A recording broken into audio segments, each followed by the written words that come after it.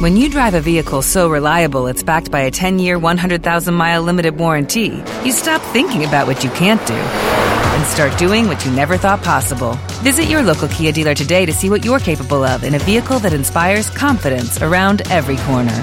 Kia, movement that inspires. Call 800-333-4KIA for details. Always drive safely. Limited inventory available. Warranties include 10-year 100,000-mile powertrain and 5-year 60,000-mile basic. Warranties are limited. See retailer for details. Hello. Did you ring them? Hello, hello, hello. Did you ring them? No, I'm up here in the dark talking to Ronan and trying to get the dinner ready. That's me going round with the phone in one hand, the candle in the other. Steve's in South Donegal and the electricity's gone. No, okay, talk to you later, so. Bye-bye. No. Ashton's going to give him a buzz. Okay. But she has to find the electricity bill first. To give the account, isn't To give the account. He's used to this because in his job, well, in one of his jobs, he works in the dark.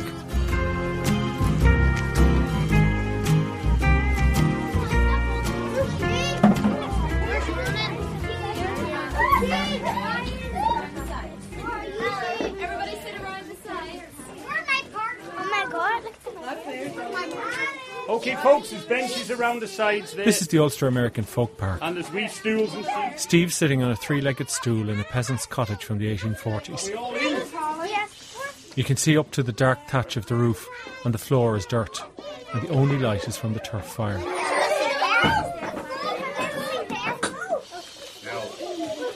There are no electrical conveniences in the cottage, obviously, except hidden in the thatch is a CD player, and hidden in Steve's pocket, a remote control. How are you folks? Fine. Just want to hear a story? Yes. Okay. I'm scared. Yeah, well, all right, well, there's somebody scared at the back, so we'll tell a nice wee story. No. Yeah? Yeah, do you want a scary story? Yes. Let's see. You know these houses here were brought from somewhere else. This one was brought from the Sperrin Mountains behind us, and it was rebuilt here. And it was empty up in the Sperrin Mountains. And do you know why it was empty? Why haunted? Who said that? Me. Well, you're nearly right, and I'll tell you. There was a family lived in this one time. There was a man and his wife and 6 children. And they were very poor, very hard up. And the woman of the house made money by spinning. And you'll see a spinning wheel later on in the tour. And she made money by spinning wool for the weaver. And she'd spin late at night after she'd all her work done. She'd sit by the fire with a spinning wheel and it clacking and her spinning wool on wool. And it was very hard. Everybody else worked. The father was asleep in a bed with a wee baby, and she'd 3 or 4 big sons asleep on a pallet bed in the corner. And she was working with just the candle. And it was a bad, dark night. And what did she hear? A knock at the door. So she opened the door, and what was outside the door?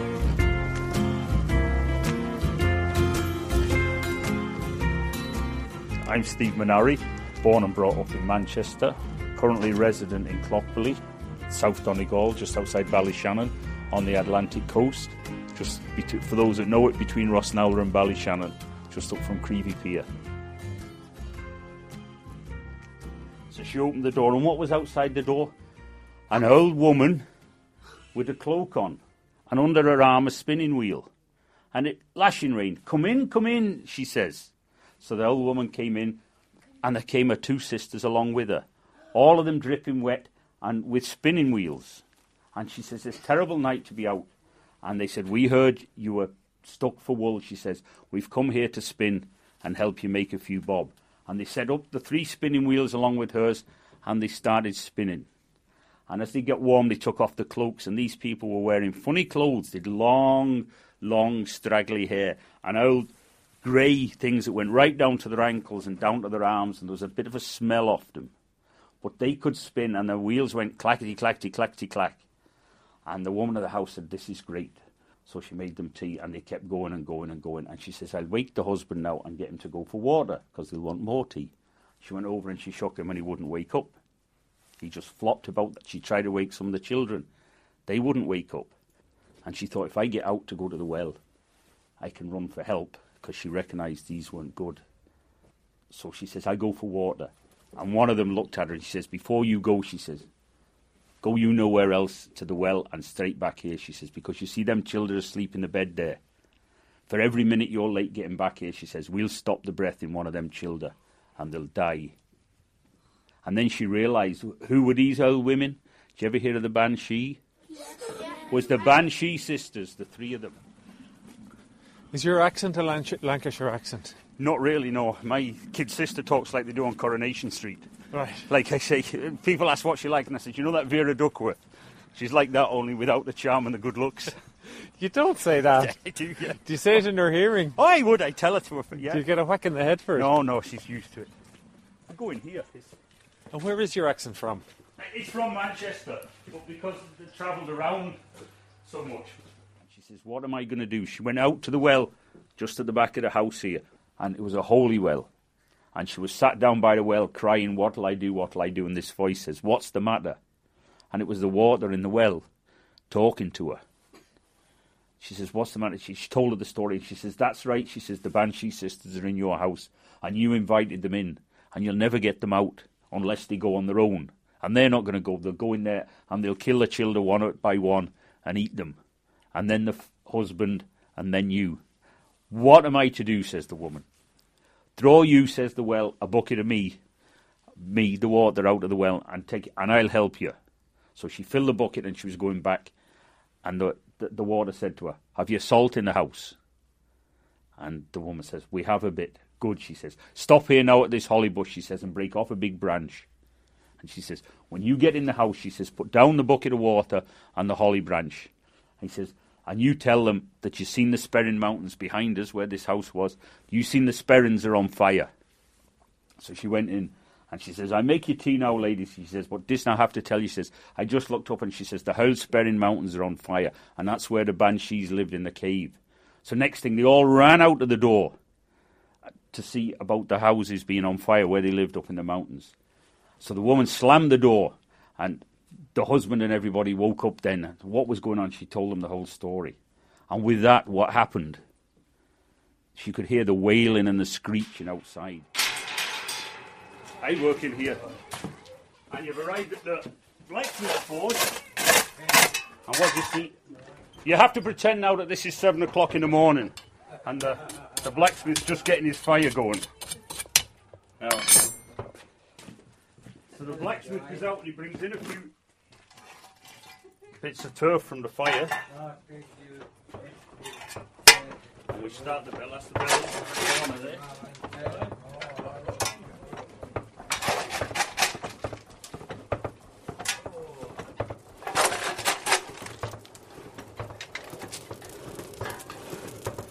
That's how the blacksmith lights his fire in the morning. A few turf from the house. We shovel full of fresh coal. And we start pumping away with the bellows. That's the bellows in the corner here. And it blows air through a small pipe under the fire. And lights it up.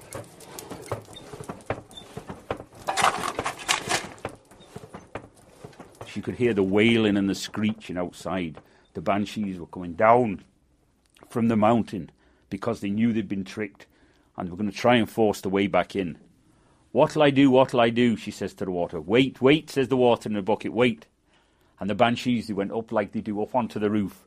And they start to come down the chimney. And the water says, quick, quick, throw salt on the fire. And she threw salt on the fire, and a big cloud of smoke went up, and the Banshees were driven away.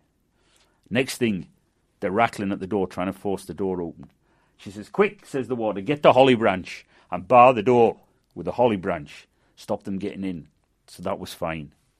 Next thing, because you know the Banshees can change and alter the shape, she saw something starting to come up under the door, the hand of the Banshee, and it was going to come in. And the water says, quick, she says, tip me under the door. So she threw the water under the door, and the Banshees screeched and left, went away. They were driven away.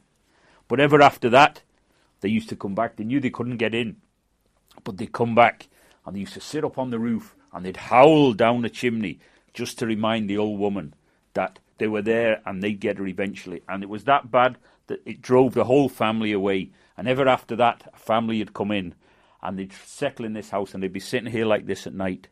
And every now and then they'd hear the banshees wailing up on the ceiling, up in the chimney. Are they coming down?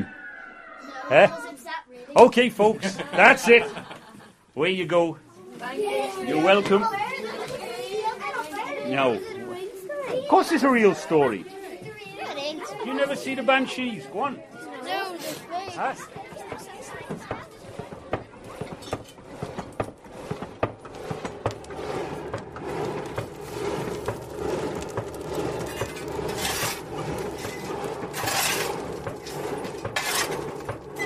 And you see the smith wanted the fire going.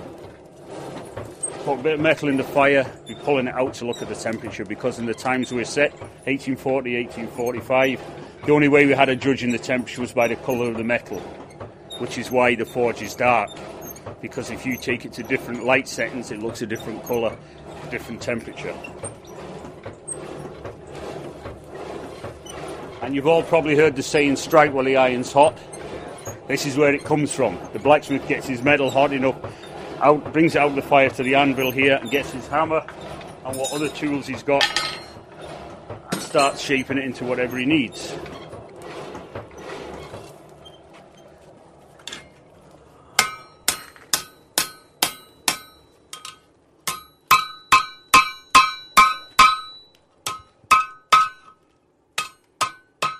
I did an apprenticeship in the Royal Navy back in the 60s, and we did 2 weeks of this. We made tools and industrial stuff, springs, catches, all that kind of stuff. As a engine room artificer, right? And if you go back to Shakespeare, he talks about a lean and grizzled artificer.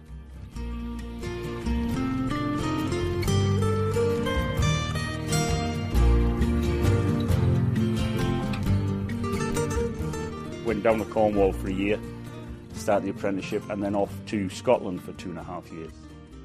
And as I say, the most miserable 2.5 years of my life over in Scotland. Tell me about it. What happened? Well, I remember one time we were out, and we would have been like 18 or 19 at the time, and I can remember some Scots guy deliberately picking a fight with one of our friends and coming off worst and cutting his ear and having a lot of blood running down, and then asking him for 10 bob. In those days, 50 pence. And he says, what for? He says, I need a taxi to go to hospital. But no. You're making that up. No, not at all. I never made a thing up in my life. Ask Eileen, she'll tell you.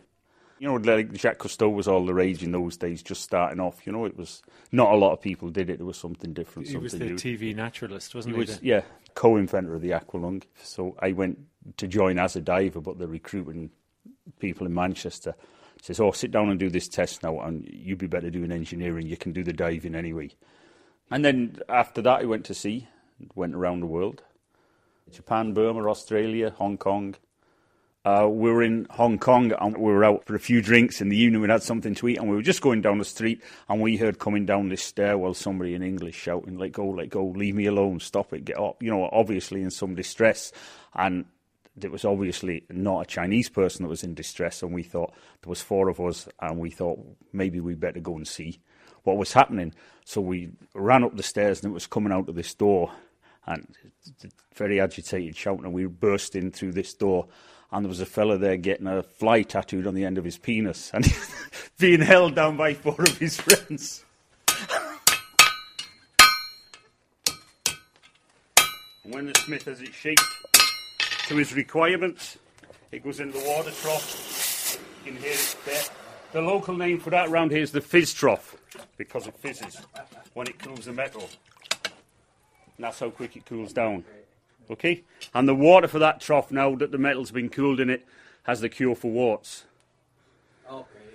Back the times we're set here, there's a gentleman there laughing. Look. Okay. Do you see a wart? No. Right? No. You dip it in the water, and in 1 week it's gone. And we still get people coming here for that cure.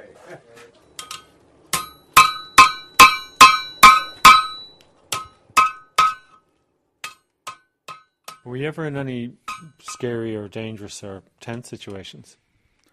We were in what's Bangladesh now, East Pakistan, then in Chittagong in 1970. There was the tsunami we had lately. There'd been another tidal wave in 1970. We were there doing relief work.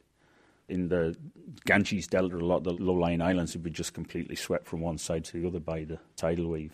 What was your job as relief work? About 8 of us. There was a ship in the middle of the Ganges Delta. There was anchored full of relief supplies, and the crew wouldn't sail it because they'd heard there was cholera on board. At this point, the river was maybe 2 miles wide, and they'd heard there was cholera or smallpox. These rumours fly, and they weren't going to move the ship. So they said they flew us out by helicopter and boat. There's a couple of seamen, a navigating officer, a couple of engineers out to see could we get this boat going and bring it ashore. And there was a crew, what turned out to be quite nice people, but appeared to be cutthroats to us, of maybe 20 people there. And we landed with the 6 or 8 of us and 2 Indian Army personnel, a sergeant and a corporal. And we tried to get the boat going. As soon as we went down below to get the engines started, they cut the power, they tripped the generator, cut the power, left us in darkness, etc. And we said, the officer in charge, he says, this can't go on. So we called the sergeant over and he says, look, we can't operate with these people here. And he says, leave it to me, Saab, the Pukka West Bengal sergeant. He called the whole crew out and he got them in a whole line with the captain at the front all the way down to the cabin boy. And he called the captain over and he gave him an explanation. He says, I'm telling these people that you're here to help and they have supplies and please bring them ashore. And the captain said, no, there's cholera, there's disease, we're afraid to go, And so he said, you're not going to help us? And he said, no. He said, we're not going to help you. He said, okay. He said, overboard, So the guy was obviously demurring from this and saying, I'm not going. So he had a word with his corporal who cocked a rifle and pointed it at him. And he said, overboard. So your man went to the edge of the boat and looked at the shore. We're in the middle of the Ganges. It was a mile to the shore at least. Then he came back and he says, okay, we'll help, he said. So discretion was the better part of valour in that case. So it was all sorted and we all worked together for the next couple of days.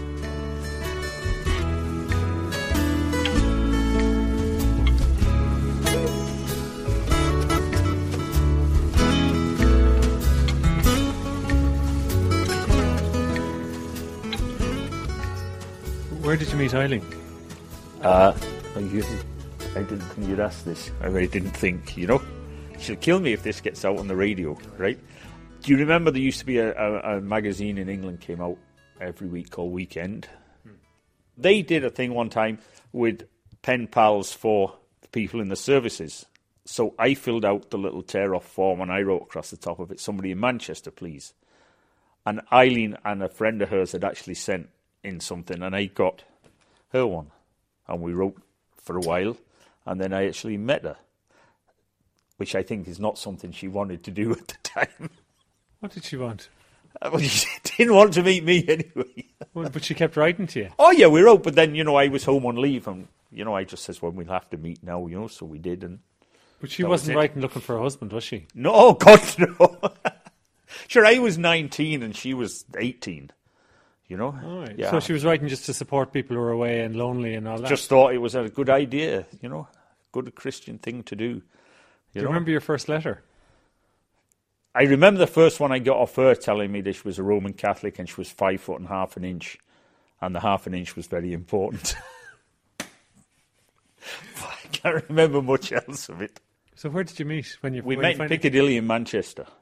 Was she with a friend? No, she was on her own. Brave girl. Oh, no, she probably thought, if this boy turns out to be as bad as he might be, I don't want anyone to see, What, like ugly or oh, yeah, bad manners? Because it's easy, as we see on the internet now, it's easy to change, right. What are you like? And if you're writing it down, I'm handsome, I'm good, I actually am, but, this is... The next time we went out, we went to Blackpool to the Illuminations on the train. So we got to Blackpool and I said to the guy in the station, I said, listen, what time's the last train back to Manchester? Because we didn't want to miss the last train back to Manchester, you see. And he says, it's the one you've just got off. He says, and it leaves in 25 minutes or something like that. So we had chance just to leg it down from the the station to the front of Blackpool, look left and right at the lights, and go back up to the station and get back on the train we just got off and go back to Manchester. That was a great date. Well done. Oh, it was, yeah, wonderful, yeah. And I paid for a ticket, and she said the time she'd give me the money for her ticket, but I'm still waiting for it. So You'll get it, Jet. Oh, well, I think if anyone owes anybody anything, I owe her. Why? She's the brains of the outfit.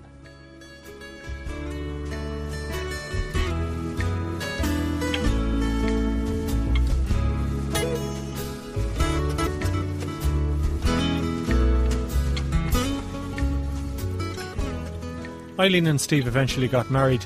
He left the Navy and the outfit headed off to Zambia, where he worked in the copper mines.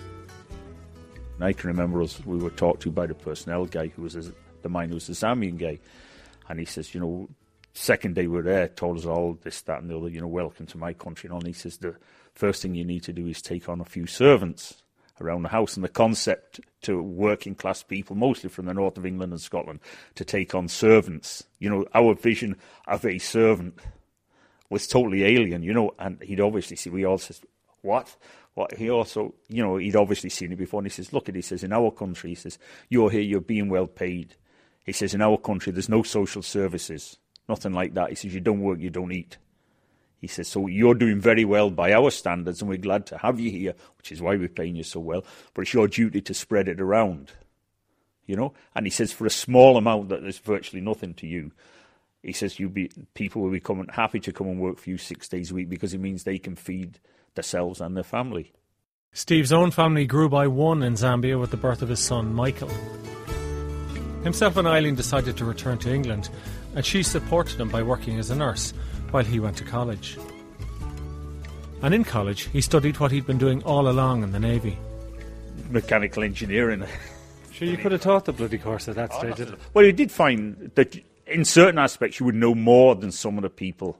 You wouldn't know the whole of the calculus behind Bernoulli's theorem, but you would know how an inductor worked, which works on Bernoulli's theorem. But they would never have heard of one. They say, what? Because some people went to school, went to university, stayed on to do a master's or a PhD, and then stayed on to lecture, became professors, and never actually having left the education system. So college was over. Got the degree, graduated, packed all up and came over to Ireland. Oh. Why did you decide that? Well, Eileen was from Ireland, and we decided it was a good place to raise children. We'd been over on holiday, and I'd seen it, and I really liked where we live in Donegal, And we said, well, sure, we'll come home. So I looked for work, and lucky enough, I had a few interviews before I finished college and got the offer of a couple of jobs in Ireland. And I think Eileen found it a lot tougher than me coming over here because I was expecting it to be different, whereas Eileen was going back to where she came from after being away for quite a long time, and things were changed, and she said she found the first 2 years very tough. But like what? What kind of things? Just maybe the social isolation or whatever you want, to be in at home with an elderly parent and a small child, because we lived with Eileen's father for a couple of years while we built the house, But I think it was we both agreed that looking back, and it was the right decision. He doesn't say it readily, but for Steve, the move to Ireland was a difficult decision too. While for everyone else in South Donegal and Sligo he was Steve Manari, for his elderly father-in-law, the man sitting by the fire in his house, he was that man, the much disapproved of Protestant sailor that his daughter had married. This is the garage of the house that Steve built in Donegal. That's a log basket. And in it is material for making baskets, which Steve does. Brown willow with the red. This red band here is Brittany red. Most of the willow you get goes brown when it dries. But he actually took it up as therapy to deal with the stress of working as a plant manager in a factory. And then there's different types of the square one. We were going to work one day, and I was reportedly, according to Eileen anyway, in bad humour. And she says, what's the matter with you? You're very snappy. And I says, oh, bloody work or something like that, And she says, you're stressed out, go down to the doctor. So I went down to the doctor, and I never went back to work since. He took the blood pressure. He says, you've raised blood pressure. He chatted to me for half an hour. He says, that's work. There's this note, send it in to them. Why couldn't you just adjust the work or change the way you operated the work or something like that? didn't work like that. I was the engineering manager. I was the only engineer in the company. Did all the project work, supervised all the craftsmen, all the health and safety and environmental as well. The big thing that woke me up to it is I got a call from Fiona, the secretary, the day after I left. I was put on the sick on the Friday. The Monday Fiona rang to see how I was, and she says, "You know how many people are doing your job now?" And I said, "No." She says, "There's 4 of them in your office. 3 Americans and a consultant from Dublin." So I never went back after that. How's your blood pressure now? That's great. It's fine.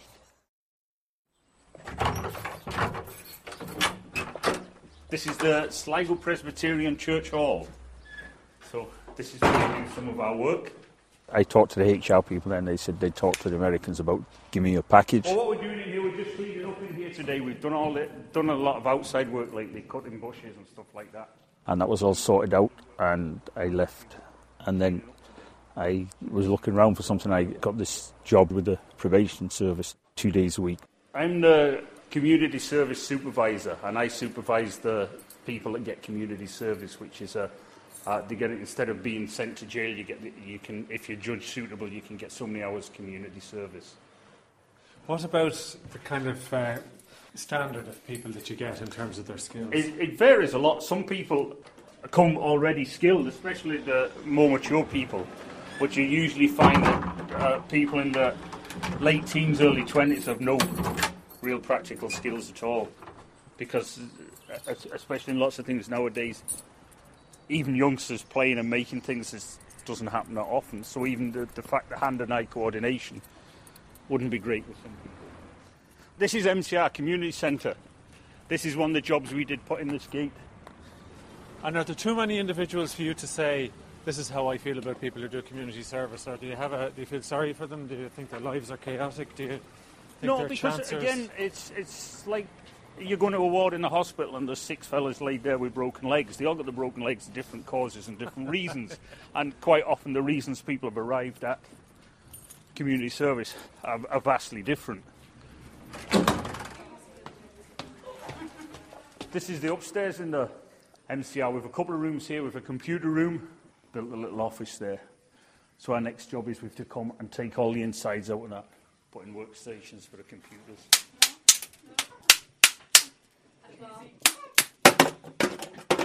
The electricity still isn't on, and Steve is in the kitchen with his wife Eileen. Bring this light over to see what we're at. His adult son John and John's wife Aisling, and their 2 children, Chloe and Cathal. Hello, I'm Chloe's mummy. Steve's breaking crab claws. They were caught earlier by John. We call them crab's toes. They call them claws in the restaurant. best places. In the real world. In the posh places. Yeah. Oh, easy wee. Look, Cathal. Bye-bye.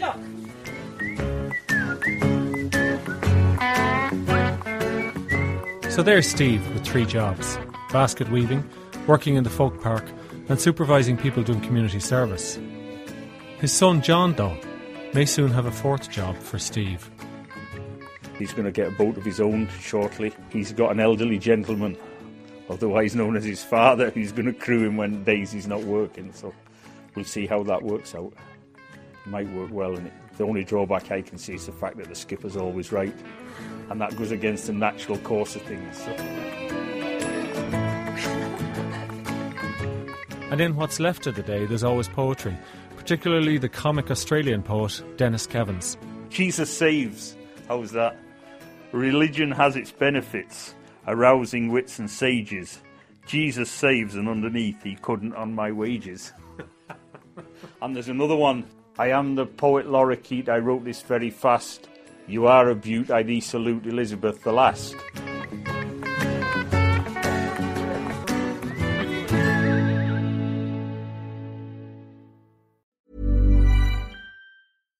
When you drive a vehicle so reliable it's backed by a 10-year, 100,000-mile limited warranty, you stop thinking about what you can't do and start doing what you never thought possible. Visit your local Kia dealer today to see what you're capable of in a vehicle that inspires confidence around every corner. Kia, movement that inspires. Call 800-333-4KIA for details. Always drive safely. Limited inventory available. Warranties include 10-year 100,000-mile powertrain and 5-year 60,000-mile basic. Warranties are limited. See retailer for details.